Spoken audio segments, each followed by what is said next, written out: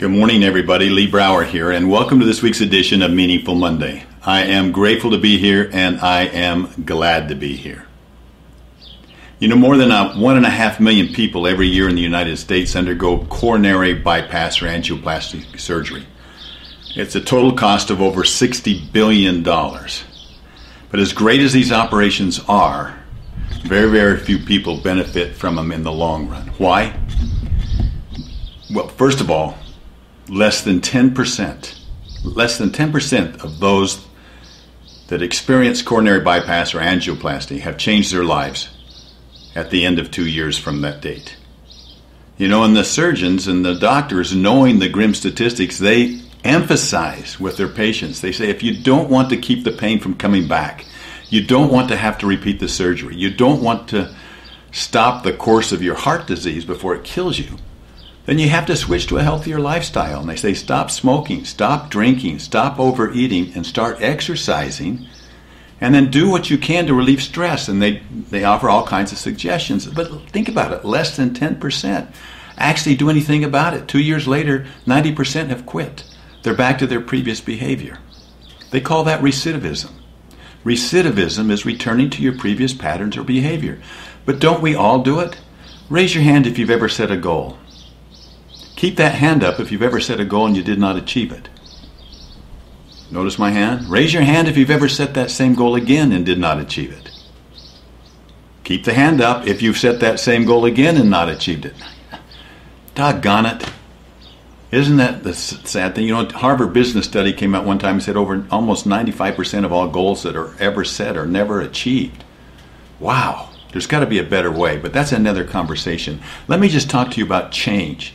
How do you introduce change to your life? Well, one thing I know for sure, is that you will never change your life until you change your daily routines.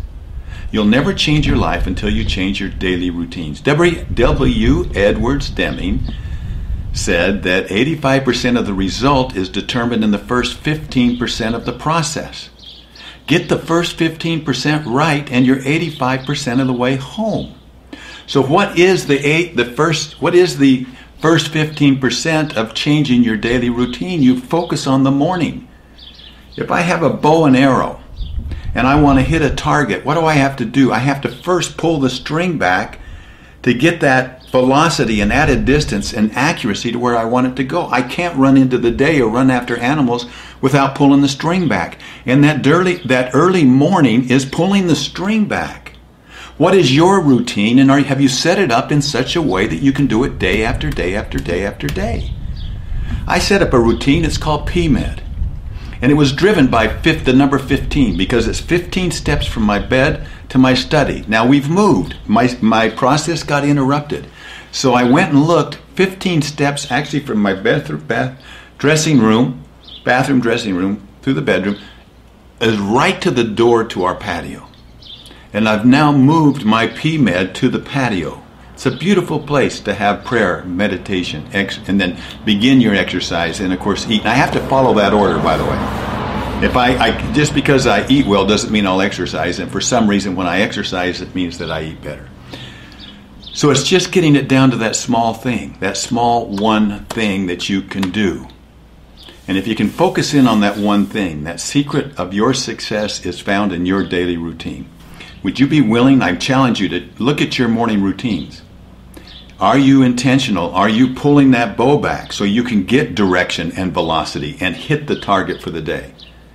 You have to go for it. You don't have to do anything. You get to develop something that will allow you to do that.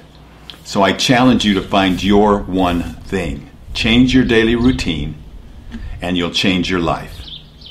I look forward to talking to you next week. Have a wonderful week. Bye-bye.